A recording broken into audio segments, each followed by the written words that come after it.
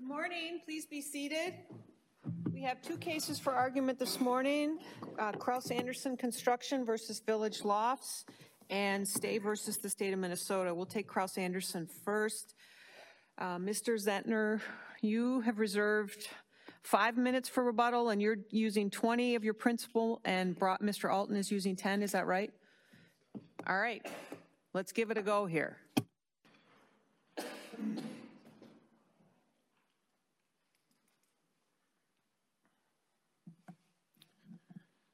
Good morning again, John Zentner, Z-E-N-T-N-E-R, from the Arthur Chapman firm, along with my colleague, Mr. Markowitz, on behalf of Kraus Anderson. May it please the court and counsel, thank you for hearing this appeal this morning. What's at stake at this appeal is a substantive right of a meaningful statute of repose, the period of time granted by the legislature to not only Kraus Anderson, but to contractors and engineers who build condominiums in the state of Minnesota. We seek two holdings on two different issues. First is a 327A analysis and an application of 541.051 subdivision 4 to 327A claims as they apply to condominium buildings. First, if the court determines that 327A statutory new home warranties applies at all to condominium associations like Village Lofts, then the building analysis is appropriate, supported by Kraus Anderson. So are you making an argument that it doesn't apply at all? I think that is one potential conclusion both the district court and the Court of Appeals reached. And that is a rather simple, straightforward analysis that 327A does not apply to condominium associations. Both the district court and the Court of Appeals determined it did, and that we must mirror and resolve these issues between 541. What's the best argument that it doesn't apply at all? That there's no initial vendee. It's a pure statutory argument. Statutory argument without an initial vendee, which is one of the things the Court of Appeals struggles with in its decision. But without initial vendee, there's no warrant to be granted, and that's what the court struggled with, I think. In the building by building analysis, as opposed to the unit by unit analysis that the association, the Court of Appeals adopted, the holding that Kraus Anderson would seek that every single condominium building in the state of Minnesota would receive a single warranty date, a single statute of repose for analyzing the statute of repose within that building, and that single statute of repose begins to run when the first purchaser buys a unit within that condominium building, along with, and I think this is important, an undivided interest in common area elements. Can I ask a question on the other end of the statute of repose, I guess? Which is, I understand your argument is that the cause of action for statutory warranties didn't accrue until Village Lofts gave notice of the problem to Kraus Anderson. Correct. Which is in May 2015. Correct. Okay, so anything prior to May 2005 would be subject to the statute of repose. Correct. Okay. The analysis for the trigger, as you'll see in subdivision 1 of 541.051, is substantial completion. That relates to the common law claims. For the statute of repose to trigger under 541.051 subdivision 4, as it applies to 327A warranty claims, is the effective warranty date. When they breach the warranty, basically. Not for trigger of the statute of repose, for the trigger for that 10 year to start, for the 10 years to start running. I'm asking for the 10 years to end. 10 years would end 10 years after the initial vendee would purchase the first unit. And I guess my question is, I think I have this right, but under Day Masonry in those cases, it would be, you'd have to notify the contractor within 10 years. Correct. Okay. For the 327A claims. Correct. On the issue of the common law, the holding that we seek is an affirmance of both the Court of Appeals and the district court rulings that we have two buildings here at the Village Loft Association. Two buildings trigger two improvements under 541.051 subdivision 1, and with two improvements to real property, we have two separate independent statute of repose analysis. Consistent with the district court and the Court of Appeals ruling, along with the Lights versus NSP power case, buildings A and B are separate improvements. Council, what is our scope of review on the 1 versus 2 improvement business? the test is whether there's a continuous improvement. Is that a question of fact, a question of law, or a mixed question of fact and law? I believe that's a question of law, Justice Lillehag, and I answer that only because 541.051 subdivision 1 says the application should be substantial, or should be triggered upon substantial completion. And that substantial completion is straightforward, not only in the legislative intent, but also the directive from the case law. So as a matter of law, certainly applying the facts of this particular case, we see undisputed facts from the district court that as a matter of law, both of these claims accrued 10 years after substantial completion. Well, there are disputed facts over how the building was marketed, whether it was marketed as one improvement or two. Correct? And the district court said, I can't consider those facts. Correct. Why is that? Why can't the district court consider those facts? I think the Court of Appeals is spot on this particular issue under 541.051 subdivision 1. The operative language is substantial completion of the construction. And that's what has guided this court and both the legislature for a number of years in resolution of whether or not something's an improvement to real property. Even the association at page 5 of their reply brief concedes that both Building A and Building B are separate improvements to real property. So while those fact issues perhaps are interesting to the argument advanced by the association, under the clear language of the statute, it's substantial completion of the construction that governs. Sure, subdivision 2 does refer to substantial completion of construction as what triggers the 10 years, but isn't it substantial completion of the construction implicitly of the improvement? It is, Your Honor, and in this particular Doesn't that then beg the question what improvement means?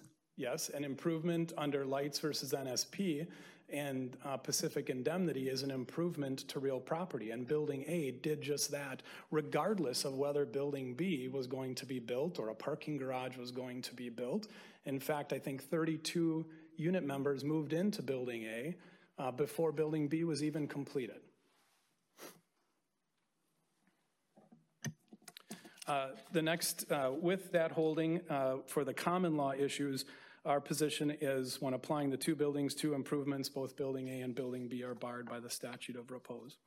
I want to deal with a suggestion at the outset here when we dive into 327A perhaps a bit more, is that Krauss-Anderson's analysis, supported by the district court, is that somehow condominium unit owners in the state of Minnesota, if we apply a building by building analysis, will be second-class citizens. And nothing could be further from the position that Krauss-Anderson and the district court is taking. First, what's important here is individual unit Counsel, owners. can we, Yes. on that issue, so let's say that the building is 70% completed. And let's say that Justice Lillehag purchases unit 201, but he does so before it's even the 70% completed. Does that matter? And well, let's start there. Does that matter to your analysis? I think the operative analysis would be more governed by the either for common law claims, a substantial completion, or the effective warranty date, which would be defined as the initial first purchaser. So in our analysis, the 70% turnover is more akin to a McKiowa claim that is under 515 that the association had a right to bring in this action, but chose not to. Because at 75%, the declarant, which in this case is Housing Partners, turns over the association to turns over the building to the association to govern. So I don't think in the statute of repose that 70% matters as much as the trigger of substantial completion and or the effective warranty date trigger. But let's add to that. I'm still on. Let's say that Justice Lillehag purchases it at the 70% completion, but then there's a delay, and the building doesn't get completed as thought, and a couple years go by. Does that matter?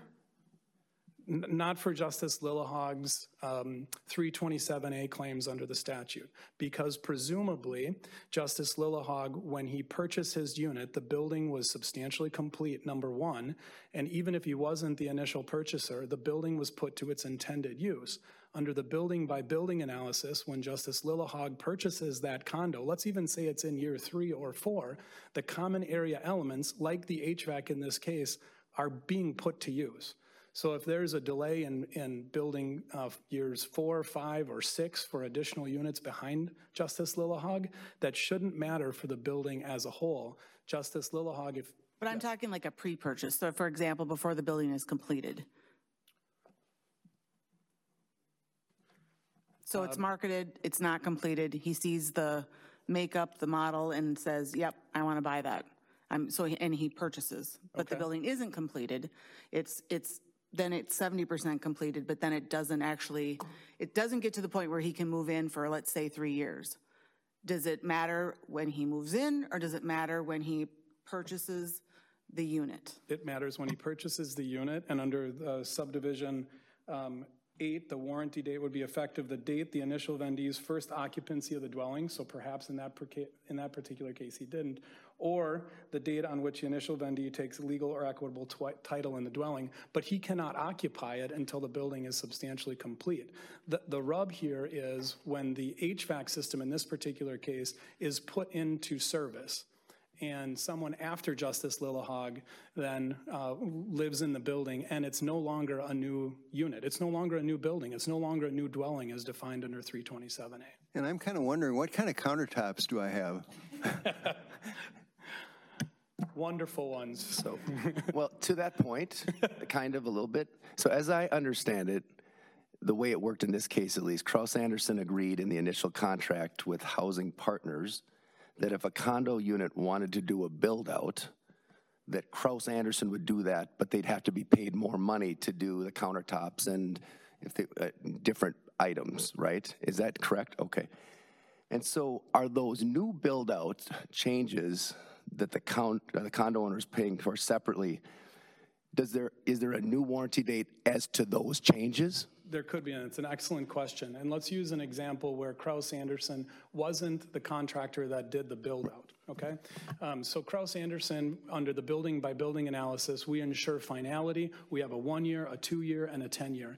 Then 5 years later, Justice Lillehag wants an improvement in his backsplash. Even a new owner, okay? So a new owner comes in and hires a different contractor. Absolutely, that unit owner should have a 1-, 2-, and 10-year warranty for major construction defects within the 4 corners of the unit from that subsequent contractor.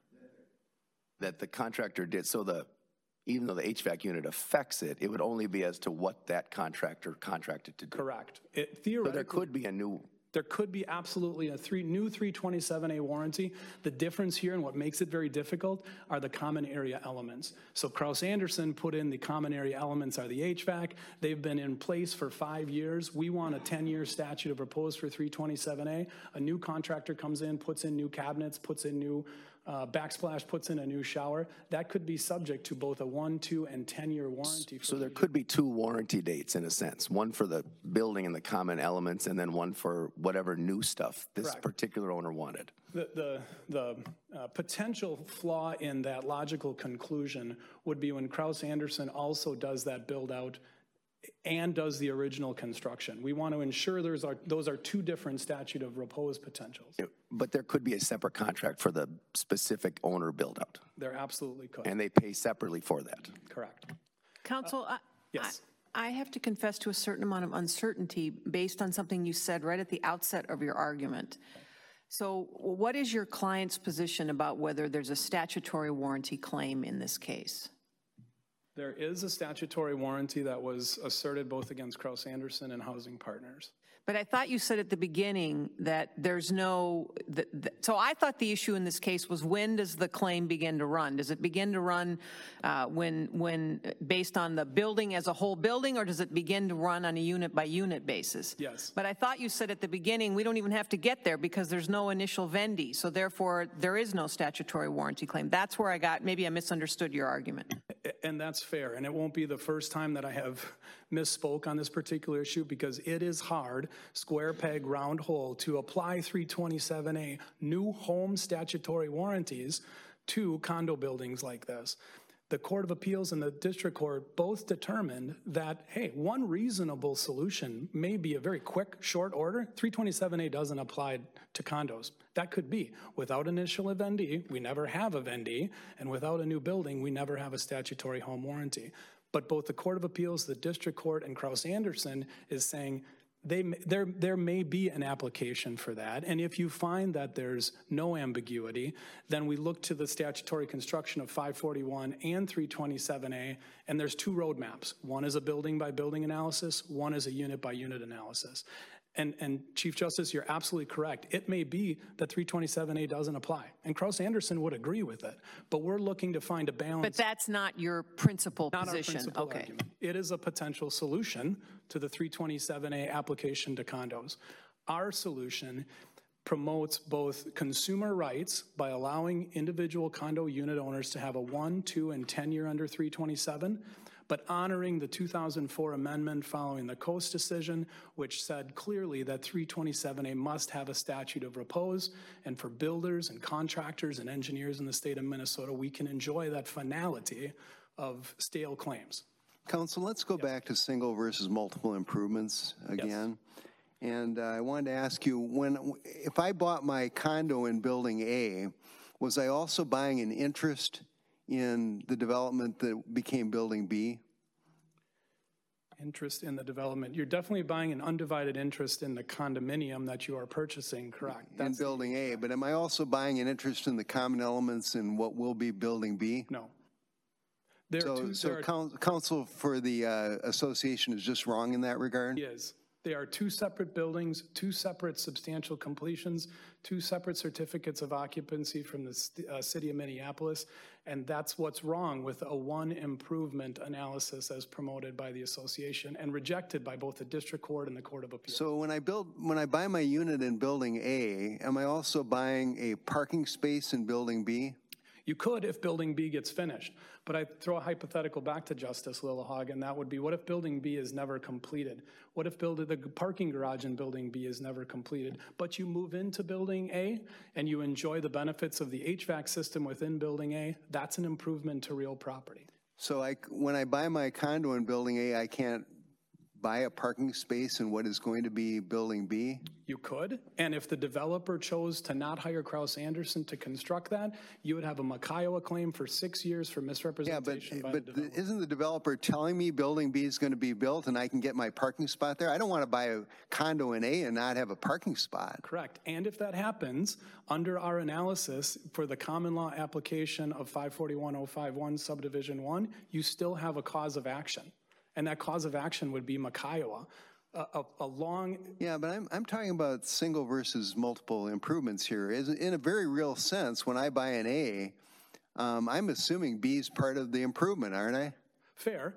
The facts of this particular case are not a parking garage or an exercise room or a tunnel between the buildings. They are individual HVAC systems designed by separate individual HVAC contractors, constructed by the same contractor, to be fair, but completely separate pipes, not required. It sounds quite a bit like the Court International building in the Witcher construction case, where you have a single building, but it's divided into two pieces of property.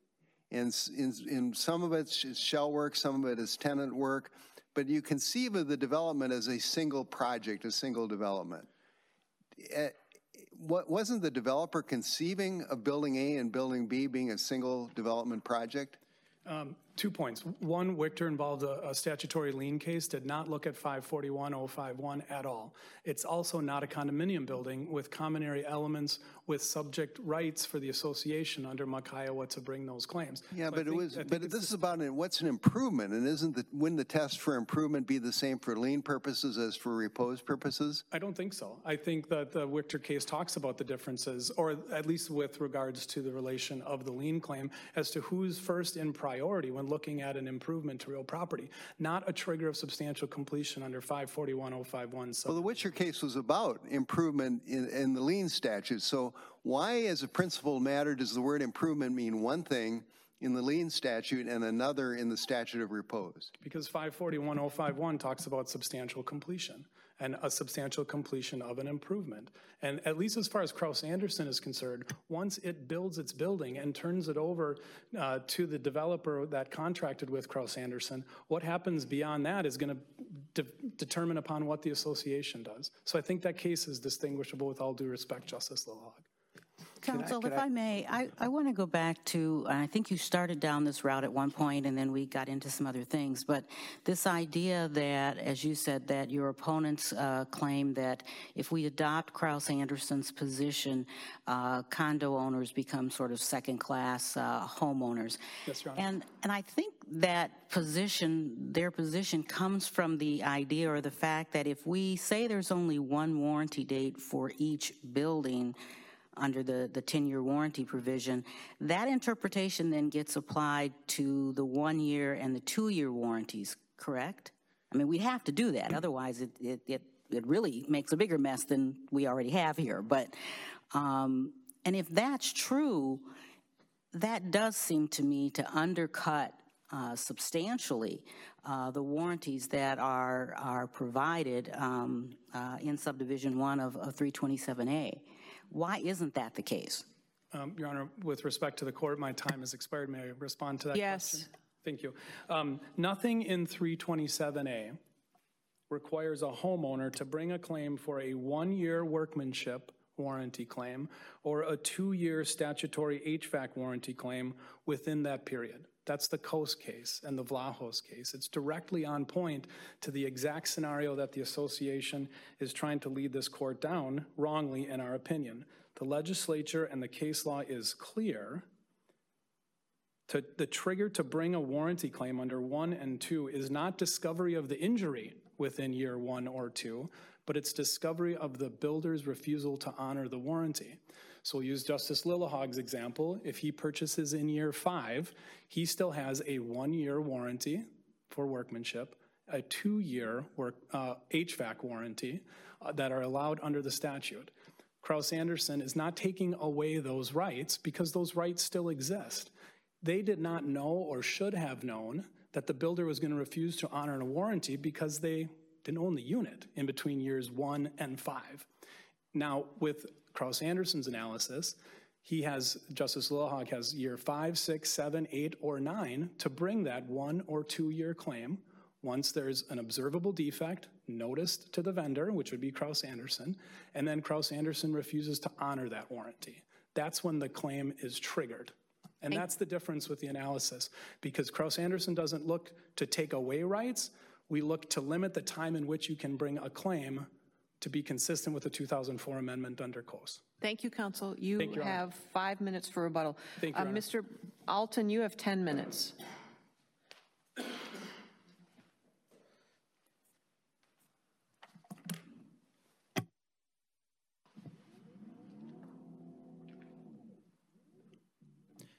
Thank you, Your Honor.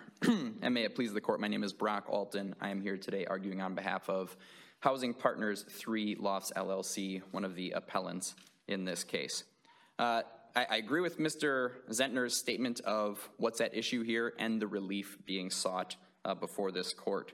I want to start with a point that I think Mr. Zentner was going to make, at least in what I heard, although I brought this to bear in a slightly different way than Mr. Zentner, in that I think we are the only party to argue that the District Court and Court of Appeals were both incorrect in holding that application of 327A and the meaning of warranty in that chapter to be ambiguous isn't necessary to begin with. And this interpretation that both courts engaged in was improper for that reason. And to sort of understand that and get to the point, I think what needs to be examined is what exactly a unit owner receives when they buy into a condominium building. And actually, this is raised in respondents' brief. I think it was on page 5 of their brief. They discuss exactly what a condominium is and what you receive. And in section 515B.1-103 of, this is MN Kiowa, condominium is defined to mean a common interest community in which 1, portions of the real estate are designated as units, 2, The remainder of the real estate is designated for common ownership solely by the owners of the units. And 3, undivided interests in the common elements are vested in unit owners. So when you purchase a condominium unit in Building 100 or any other condominium, you're not just buying into your unit. You're also obtaining an undivided interest in all of the common elements of that building. That would include the HVAC system at issue here. So when I look at the Court of Appeals determination, the court says there's 3 potential reasonable interpretations of what a warranty date means under Section 327A.01, a definition of warranty, which is that the earliest of either the initial vendee's first occupancy or when they obtain title. I think, in fact, only one of those supposed reasonable interpretations is reasonable. And if there's only one reasonable interpretation, there is no ambiguity, and this court can stop there. So starting with the one I believe is reasonable, and it's also the first one raised by the Court of Appeals, the one pushed by both my client and Kraus Anderson in this case. What the court states is that one reasonable interpretation is that the purchase of the first unit determines the overall warranty date, effective warranty date, for the entire building. The Court of Appeals said this works, and it has a plus side, in that dwelling is defined as the building as a whole, and so you want the warranty date to run on the building as a whole. With that, I would agree. They said it had a downside, which is that no initial vendee exists because no one person purchases the entire building. And frankly, there is some truth to that. No one person is purchasing all of those units along with everything else in the building. But what the initial vendee does purchase is not just their unit, but an undivided interest in all of the common elements of the building. So when you read building, what is a dwelling? It is a building.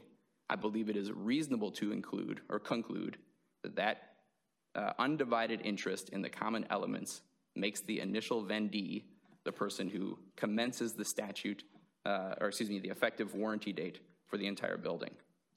When you move to the next supposed reasonable analysis, however, I don't believe that the same can be said, and that's the unit-by-unit analysis. Here the court said that there's a plus side because it recognizes that an initial vendee or any subsequent vendee only purchases their own unit, not an entire building, but recognized the downside because in order to do so, in order to run each warranty separately, the court would have to read unit into the statute. Dwelling doesn't mean unit, it's quite clear. But I don't think that upside exists. While it is true that in the context of the unit itself, it might be reasonable to read the statute to mean that, that each unit should have a separate warranty, the undivided interest in the common elements makes that untrue. So initial vendee steps in, purchases a unit, they've already got an ownership interest in the HVAC system at issue in this case, or in any other common element in this building. Every subsequent vendee is not the first purchaser of those items. It's Counsel, has anyone contended that the condo association is a vendee? I don't believe so, Your Honor. Okay, so that issue is not here in the case as to how the term initial vendee should be interpreted? I don't believe so, Your Honor, and if you look at initial vendee, I think that would be difficult because there's not a purchase by an association of a unit or a building as a whole or anything else, frankly. There's a turnover. Initially, my client owns the association and turns the association over to the unit owners in this case when 75% of the units were built. I believe the turnover happened in 2005, and I think it was January, so that would be convenient, Your Honor, in that that's more than 10 years prior to the running of the warranty date. January 12, 2005, I think. So if you look at the title to the land under buildings A and B, wouldn't it have been transferred from Housing Partners to the Village Lofts Association in January 2005? Well, the association already exists, Your Honor. It's transfer of control of the association. So, look, I would, frankly, if you want to make that ruling, it certainly works for my client. No, I'm not trying to rush there. I'm trying to see if there's yet another interpretation of the statute. So as of December 2004, who owned the land on which buildings A and building B sat? At that time, my understanding is the land is owned by the association, but the association is controlled by my client. Oh, I see. So the land's owned by the association in the first instance? Right. Okay. That the declaration already exists, that the association already exists, that my client controls the association, certainly has the right to sell the units. Okay, I don't want to go down this rabbit hole any further. Okay. Thanks. Thank you. To return to where I was, I don't believe, and I think this case is a perfect illustration, that reading a unit-by-unit analysis where there's a building where every owner in the building has an undivided interest in the common elements is in fact consistent with the statute, 327A, in and of itself. No secondary purchaser, no second, third, fourth, fifth purchaser can ever be considered an initial vendee of those items. And it's those items that are at issue in this case. Do you know when unit A120 was purchased or occupied? I don't know offhand for A120. And do you know how many units were occupied before May of 2005? Most of the units were occupied before May of 2005. Either one or two were not. This is building 100. Okay. In building 100, there was at least one unit that wasn't occupied until January of 2006. Okay. I think in the papers it stated 2016. That was a typo. January 2006, and there was no certificate of occupancy on that unit, which I think was A710. So if this is unit by unit, assuming we go down there, how do you ever figure out what the damages are? Because presumably you can only collect damages related to the units that came in after the warranty date for that unit is less than 10 years from the statute of repose time, right? So how do you divide up the damages if it's unit by unit? Your Honor, I think it's a fair question and an open question, and it was certainly raised in the amicus brief. If only two units, say in A100, were unoccupied at the time 10 years prior to the 2005 notice, and we have two to go, and the association now is to fix this alleged issue with the air conditioning units, do they get just 2 divided by 60 whatever units there are in that building worth of damages, or do they receive damages for the entire repair? It's not an issue that's been decided. Certainly would need to be argued, and I would assert that the claims would be barred for all of the individuals who purchased in prior to that date. But they all do have an undivided interest in that property. Do the damages change? That's a difficult question, Your Honor, and something that I do think needs to be wrestled with. I'm down to my last minute, so just switching quickly, assuming that the court agrees there is an ambiguity, I just wanted to point out, it seems to me that the unit-by-unit analysis falls apart, if for nothing else, in that it provides such a different statute of repose for the warranty claims than it does for common law claims. And it does so without theoretical underpinning. So the Court of Appeals says the unit-by-unit analysis is necessary to ensure that every single person who moves into this building has these warranty claims at their disposal for at least 10 years. Well, the same could be true for a negligence claim or a breach of contract claim. Some folks are buying into the building later, in one case 4 years later. Those individuals are losing those claims. I don't see any reason why that should be treated differently, again, on sort of a theoretical basis rather than a statutory reading basis than warranty claims. And it doesn't appear to me that that was considered by the Court of Appeals in reaching its conclusion. I see my time is up. Thank you. Thank you, counsel. Let's see, Mr. Hanson, you're going next. You have 22 minutes. Thank you, Your Honor.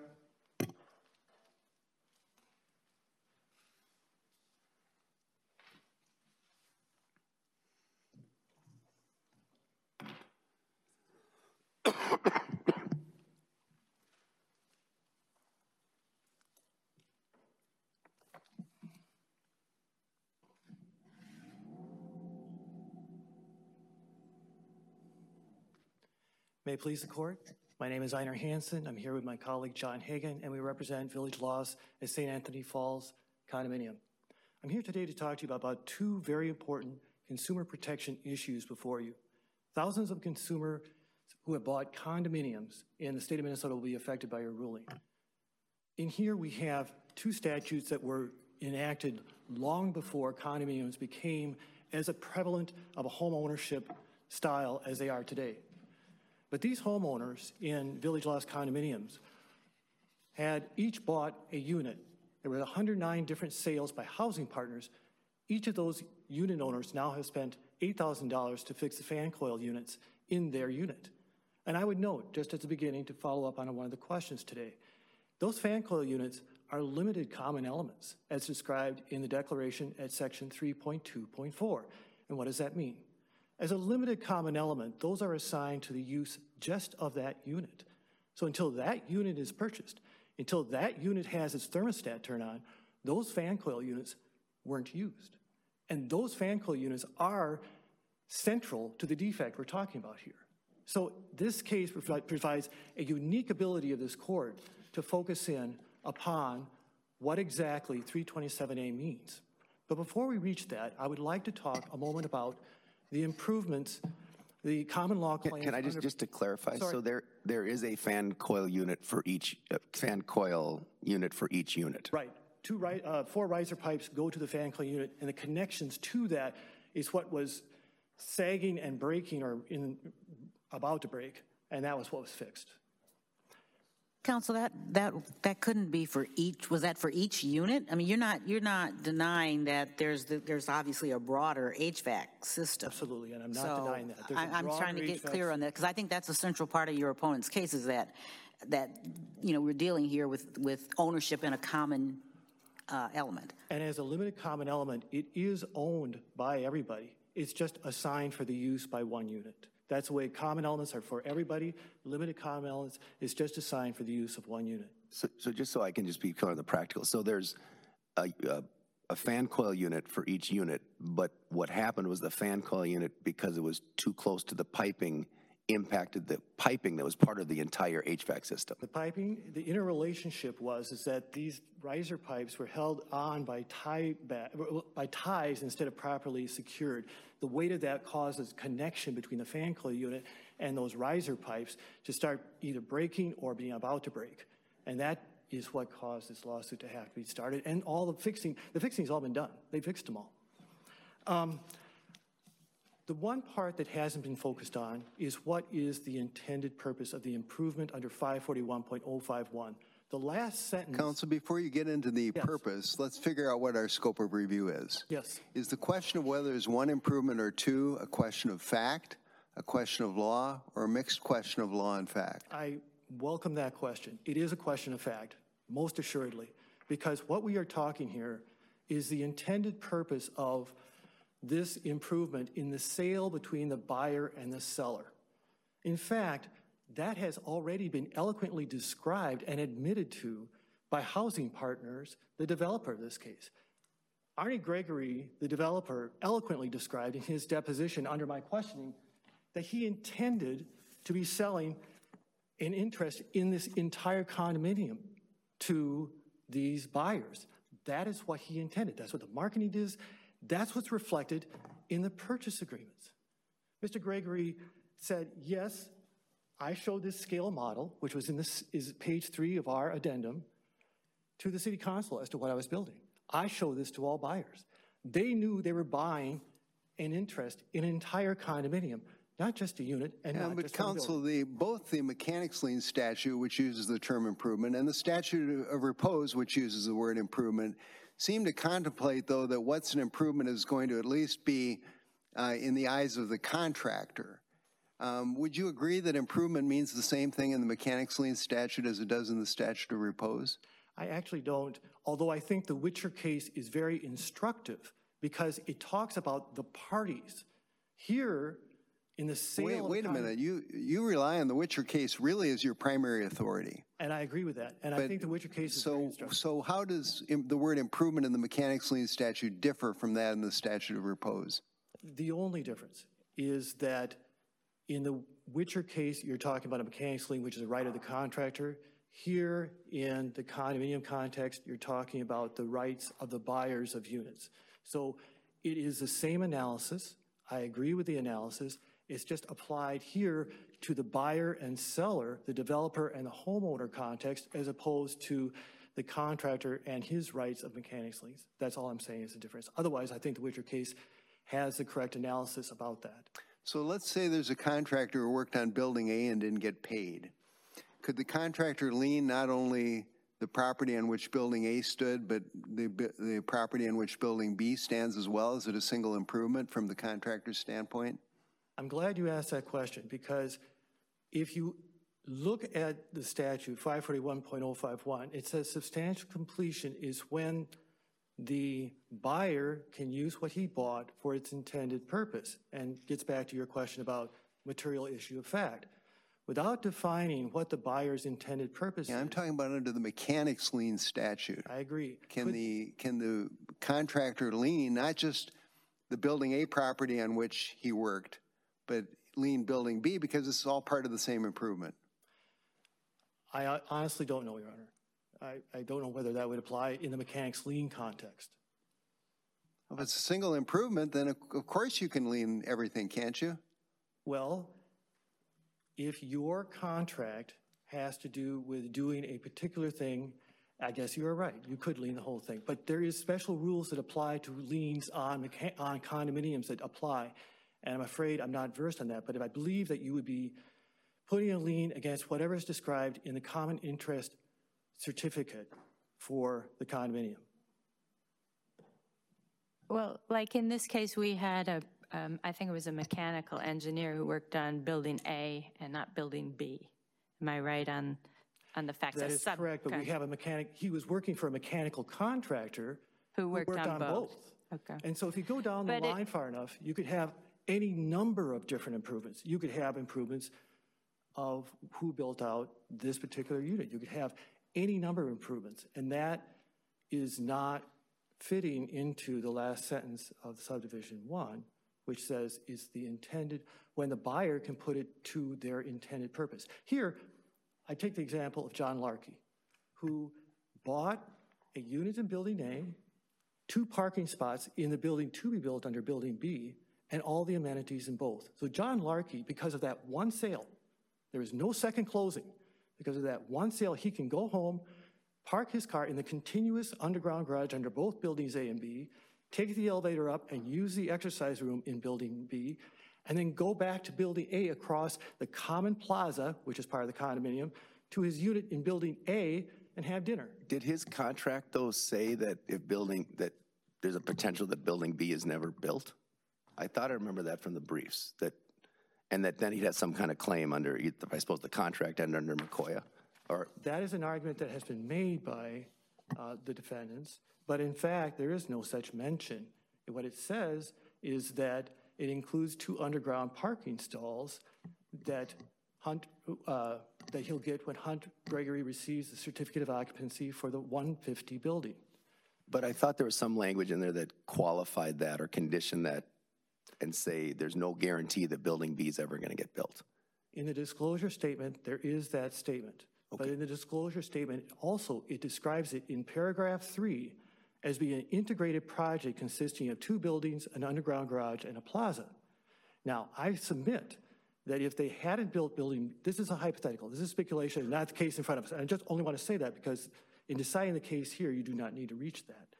But having said that, I would say that that buyer, Mr. Larkey, would have a right of action against housing partners if, in fact, they hadn't built building B, when, in fact, they took his money for an integrated condominium. And I think these housing partners kind of conceded that a little bit.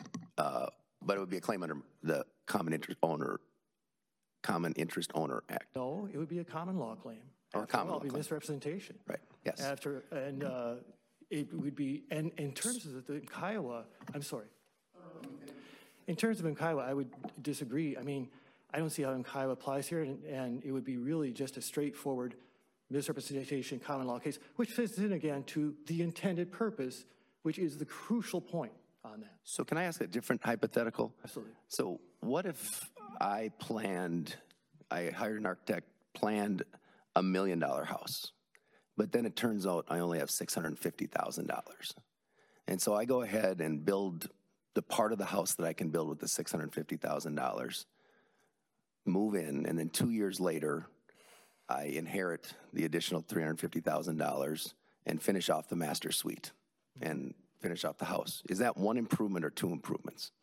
Well, Your Honor, this was something that has been confronted in certain cases, and they've looked at the amount of time and the various facts in that.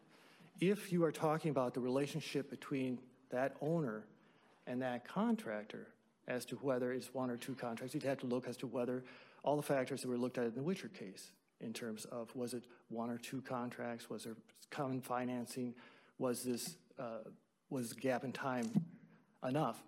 I would submit none of those factors are present here. There was no gap in time between building A and B. If you look at the homeowner affidavits, they're very clear on the fact that construction was continuous on A and B. There was no gap in time. What was the construction in A? Do we know? Was that finishing out units, or was that finishing like the common parts of the building?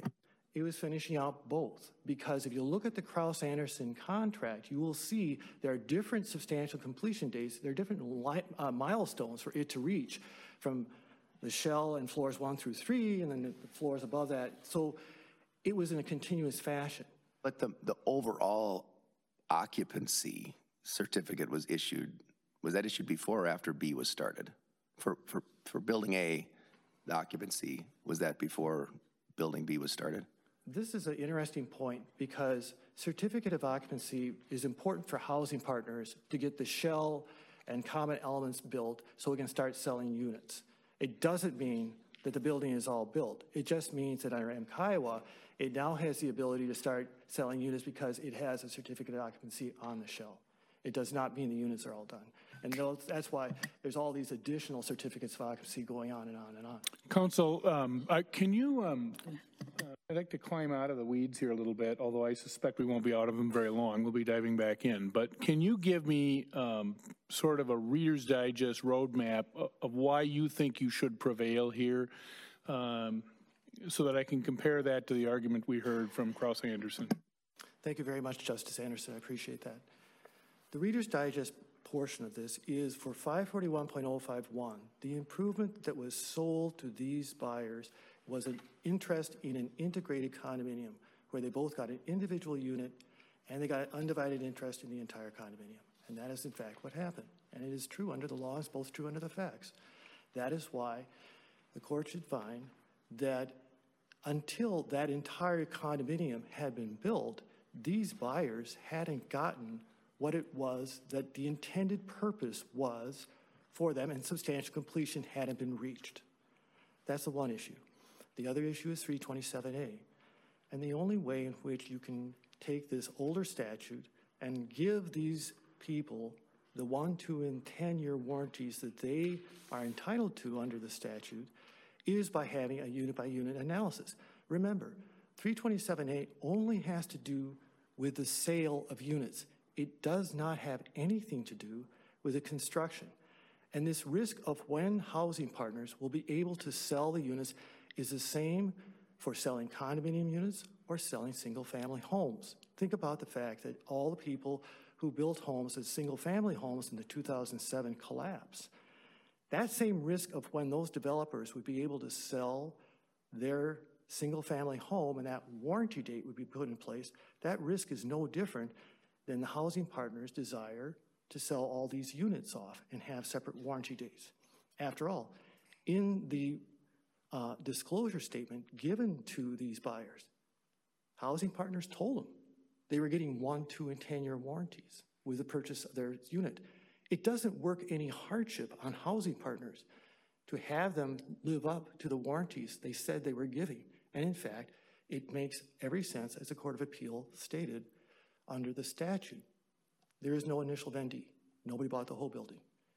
There is no one who has that, the idea that all the common elements were being put to use when that first buyer went into place is not true, because each unit has limited common elements, and those limited common elements aren't put into play until that unit is sold.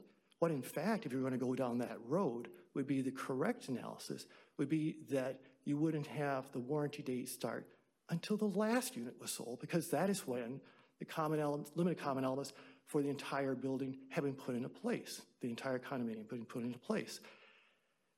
The Court of Appeals analysis is much more of a common sense that fits with the consumer protection aspect of 327A by giving each of these people 1, 2, and 10-year warranties. Can I ask just a couple follow-up on that? First, is this issue that 327A doesn't apply to condominiums at all, is that a live issue in this case? I do not believe so, Your Honor. This is something which Frankly, the Court of Appeals wanted to be comprehensive in their ideas of discussing the difficulties with 327A, but I do not believe it's Was the argument ever made at the district court? I don't recall it being made in the district court. Okay. So it would be a new issue on appeal, I believe, Your Honor. How is the unit by unit argument that you're making, how is that a reasonable interpretation of the statute in light of the definition of dwelling? Dwelling is defined as a building newly occupied, but is triggered by the initial vendee purchasing a dwelling, and an initial vendee, if you define dwelling as being the building, no initial vendee purchased the entire building. Initial vendees bought units and an interest in the condominium association, or a condominium. And therefore, you don't have an initial vendee. If you looked at it literally, there would never be an initial vendee, and therefore, these warranties would last forever. The counter argument, Your Honor, is that if you adopted theirs, if you weren't the initial vendee, after 1 year, you would not have no warranty. After 2 years from the first purchase, you would have no 2-year warranty. When you purchased, it would already be past 1 or 2 years past the warranty date. And though unlike their argument that somehow you would still have an ability to sue, you wouldn't because you never got a warranty. So is your position that the statute is ambiguous or not ambiguous? I believe it is ambiguous, and I look to the court to interpret it. Because so it's subject to 2 or more reasonable interpretations? I would agree with that, Your Honor. So why don't we just go to the legislative purpose then, which is to have an end date? That's why you write a statute of repose. And why doesn't that mean your client loses? Actually, Your Honor, we go to the statute, which is 327A. And the statute 327A is a consumer protection statute. And it is intended to give 1, 2, and 10-year warranties. You can't construe the warranty date in subdivision 4 of 541.051 is defined by 327A, and I think you have to look to the purpose of 327A to give unit owners the same rights as a single-family home buyer would have. Counsel, I think that goes back to my conversation with Mr. Zenter, because, so he, if I understood him correctly, condominium owners would still have the right to sue, correct?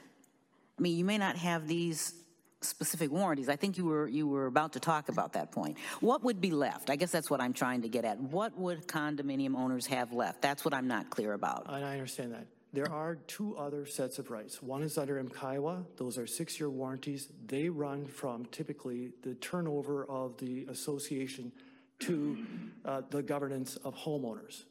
The others would be common law rights. That'd be under subdivision 1, which we've spoken about before. Those rights would be left. But I don't see anything in your view, owners would not have the rights for the 1 and the 2-year warranties.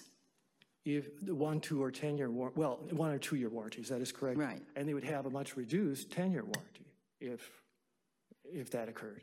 So let's go to some of the arguments that opposing counsel made in their brief, although not so much an oral argument this morning, but certainly the amicus makes in its brief, and that is all the various ramifications from your situation. Now, you correctly point out, I think, that some of those are, they border on the absurd, bankrolling a unit so the statute never runs, et cetera. But there are lots of other points that are raised there about the practical problems associated with your approach, particularly in light of the question the Chief asked, which is the purpose of a statute of repose is to make stale claims go away. How do you respond to the practical difficulties associated with your interpretation?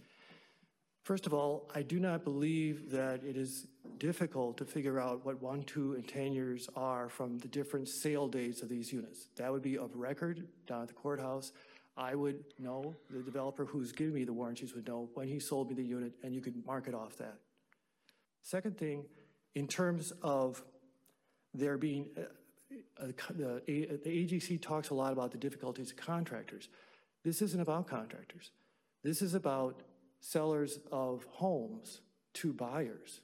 And therefore, it always has to do with when those sale dates occur, not when the construction is completed. I'm sorry, Your Honor. Is there another practical difficulty you No, want to address? I think that's the issue I was going at. Yeah. Counsel, in the time you have left, can you describe for me who owned the property, under which building A was located, under which building B was located, and at what times? Thank you so much for allowing me for reminding me of that, Justice Lilliehawk. What happens is that Housing Partners, as the developer, owns the entire project, and they have control of the entire project, both. And are they separate pieces of property, or is it one piece of property? They're titled separately, so Okay. each unit has a separate title. I'm talking about the underlying property. I'm not talking about what, we're confusing the word unit here. The property under which building A sat, who owned that? Housing Partners would own that in conjunction with whoever it has sold a unit with. Yeah, but even before, I'm assuming the building's not yet built. Okay. Housing Partners owns it. And the land on which building B was built, Housing Partners owned that? Correct. Were they separate pieces of property? Yes, or were they one piece of property? They were separate pieces of property in the sense that building B was described as additional property and was added by an amendment to the declaration to the condominium. All right, and then may I ask one more question, Chief? And then when did the transfer of the property under which building A sat, when was that was transferred to the association? It never was transferred to the association. The association doesn't own it, it actually manages it on behalf. Okay, so Housing Partners still owns those two, owns the ground? Housing Partners owns that along with the owners of the units because it's a joint ownership. Once Housing Partners starts selling units, it becomes in joint ownership.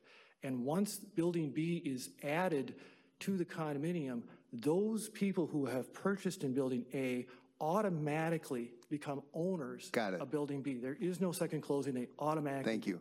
And it's in the control of the developer to do that. Hold on one second. Justice Thiessen has a question. Yeah, I just have one more question. So one of the arguments made at the end of Kraus Anderson's presentation was that we don't have to worry about the 1- and 2-year warranties because those warranties don't arise until there's an actual breach that's given, that someone gives notice of the breach. So there's a 10-year test statute of repose issue, but for someone that buys in 2007, they would still have several years for this. Their claim doesn't accrue until they actually give notice that something happened. So if there's a problem with the crack in the sheet wall, it's not that that a warranty would start to run when the first owner bought it, but when the first person gave notice to Kraus Anderson that there was a problem. Can you respond to that? Thank you, Justice Thiessen. The point that Kraus Anderson seeks to make is that somehow there still would be a warranty, but the warranty date is what sets off the expiration of the warranty. I don't see how there'd be an ability to claim a warranty that you never got because the warranty date was set by the first buyer. I don't understand that argument at all.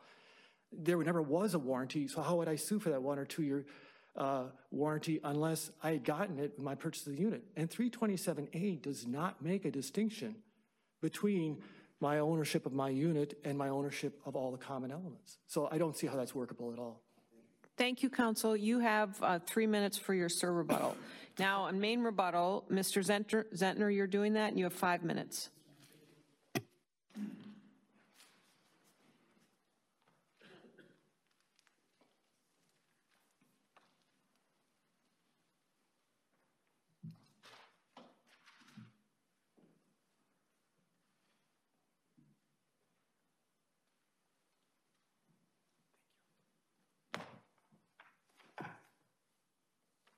Mr. Zentner, if you could follow up when you get ready there with an answer to that. I'm, as you can tell probably, I'm stuck on this warranty because it seems to me we've got to figure out, what horse we're going to ride here. And it does seem like we're trying to fit a square peg into a round hole. And if we're going to do that, it would help me to know what is left for condominium owners and in terms of warranties. And what I hear Mr. Alton saying is, I'm sorry, not Mr. Alton, counsel saying, is that how can you have sue on a warranty you never got? So help me with that. Thank you, Justice, for the additional time here. In direct response to that question, I would implore the court to read Justice Anderson's decision in the Coase versus Advanced Design case. It's squarely on point on this particular issue, and it's an attempt by the association that the sky is falling here for condominium unit owners within the state of Minnesota under a building-by-building analysis, but it's not. And if we were in district court arguing whether or not in year 5 the one-year workmanship warranty was available to the association, I can guarantee you it'd be a different answer, because they would believe in district court that it absolutely applies, because it hasn't been triggered, because they have not notified the builder of a potential defect, and the builder hasn't refused to honor the warranty. Coase versus Advanced Design says exactly that. And that roadmap is the heart of what Crouse Anderson's reasonable position here is, because we could be in front of this court saying 327A simply doesn't apply. Sorry, condominium unit owners, you've got McKiowa and you've got common law claims, but we're not trying to do that. We're trying to find a balance with that square peg round hole, and frankly, all of these questions Counsel, touch on the exact same struggle. I mean, I don't know though. I mean, it seems to me your interpretation is not reasonable because as you started out your argument, there's really no initial vendee. Their interpretation isn't reasonable because the statute defines dwelling as a building. So what do we do then? I mean, there's really no reasonable interpretation here. Then you find the plain language of the statute of 327A doesn't apply to condominium buildings. That's what the Court of Appeals and the District Court both said. But that's the issue that really wasn't raised. As I understand, Housing Partners said that they argued that.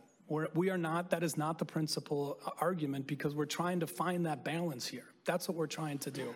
Because both courts, Your Honor, Chief Justice, said there are other reasonable interpretations, and that's frankly one of them. But ours is the only way that we can balance all of the rights that the consumers are talking about and are entitled to 327A with the importance of the 2004 amendment after the Coase decision, which said 327A has to have a statute of repose, because in the state of Minnesota, for contractors and engineers, we have to be able to bar stale claims. How does 327A apply to apartment buildings? Good question. I think it's the same argument, and it's another potential rabbit hole that there wouldn't be an initial vendee, because the initial vendee would be a developer purchasing, not for... Has it been applied to apartment buildings? There's one district court case, I think, that we cited in our case where Judge Dickstein ruled against me, actually, and arguing that 327A does not apply to apartment buildings. So he ruled that it does not apply?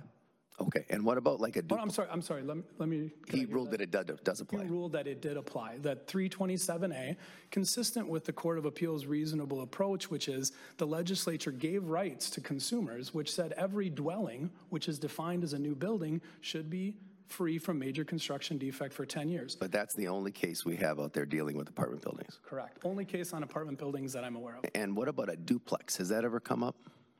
Same, not that I'm aware of. Okay. I think the same principles could apply. The one difference that's important here, Justice Thiessen, is the common area elements, that those common area elements under our interpretation, Justice Lillehog, who purchases a unit in year 5, essentially has benefited from 5 years of the HVAC system. And if we give them a fresh 1, 2, and 10 in year 5, that subjugates the original contractors and designers to a 15-year statute of repose, inconsistent with the 2004 amendment. Counsel, 2 questions, one a factual one.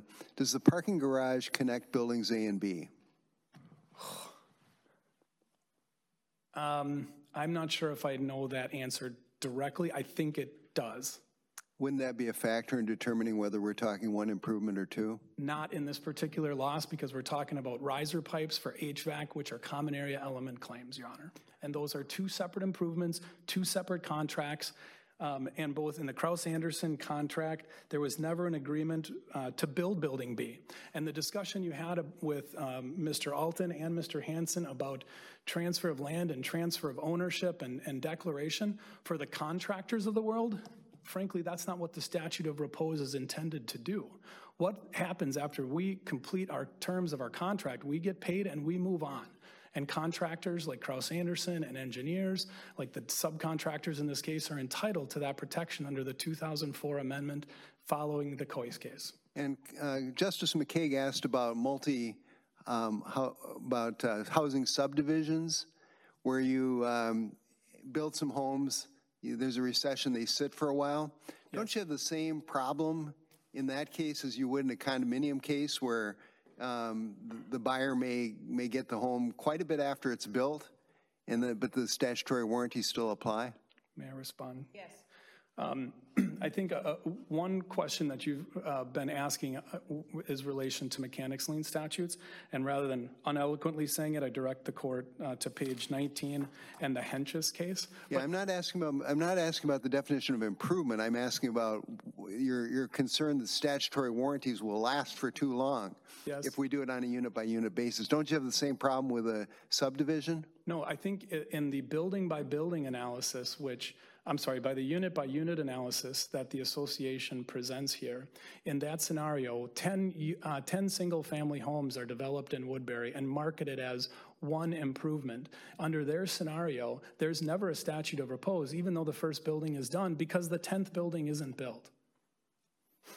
And in our analysis, the building by building analysis, each individual building has a statute of repose. Justice Thiessen has a question. So, just to follow up on your answer to Justice Lillehag's question about the parking garage. Yes. So if this case was about damage to the parking garage, would we have a different case? Are you saying that we need to look at these as two separate improvements for the common law claims that I'm talking about? Okay. Because the HVAC systems are the separate improvements in a sense? Frankly, that fact and application of our argument is better in this particular case. And I don't know how the facts would play out and the arguments would play out in the parking garage case. But for the facts of this, can we interpret the statute for all time, for all situations, which we're doing? You can. On a case by case, okay. 541.051 subdivision 1 for common law talks about substantial completion of the construction and the 4 factors that must meet a specific improvement of real property, which the association concedes in their brief 5. So absolutely you can decide it. Thank you. Thank you, counsel. And now finally, Sir Rebuttal, Mr. Hanson, you have 3 minutes.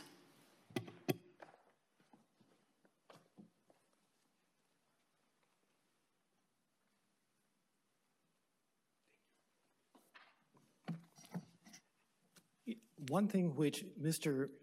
Zentner brought up again was the common elements. And I would submit that under Chapman versus Prokaski, the whole idea of proration of damages under common elements has already been addressed by the Court of Appeals with review denied by this court.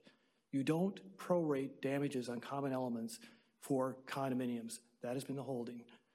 When it comes to the idea that, as Mr. Thiessen was asking about, doesn't the same risk of loss occur? Yes, the same risk of loss occurs, risk of the property staying on the market for a single family home as it does for a condominium unit. That's the same risk. And the same, Crouse Anderson had in their contract, they knew these were for sale units. There is no surprise here. During the period of time they were building them, between Coase and the 2004 amendment, there was no statute of repose for 327A. So there is no expectation that somehow has been thwarted by them in this particular case. When it comes to 2 things. One, the idea, you are correct, the parking garage is continuous under both. So how would it be if there was a sprinkler system problem in the parking garage? Would we now have one improvement? How is it if Crouse Anderson had gotten a change order on their first contract? Because if you look at their first contract, it says that with a simple change order, that first contract would have been for both buildings. They contemplated doing the second building in their first contract. If we now had one contract, would we now have one improvement? If we had 10 contracts, it was a multiple prime, would you now have 10 improvements? Of course not. The last sentence of subdivision 1 solves this because it defines substantial completion of the construction as being when the buyer can put the improvement to the intended purpose, which is an issue of fact. And under the record here, if you look at all these homeowner affidavits, there's this issue of fact. And if you look at the admissions of Housing Partner in the deposition and affidavit of Arnie Gregory, they admit that the intended purpose was selling an interest in an integrated condominium, a unit, and an interest in both buildings with all the amenities that they were getting in both buildings. Thank you very much. I will not take up more of your time. Thanks to all counsel for the help that you provided to the court in this case. This matter is submitted. I will issue an opinion in due course.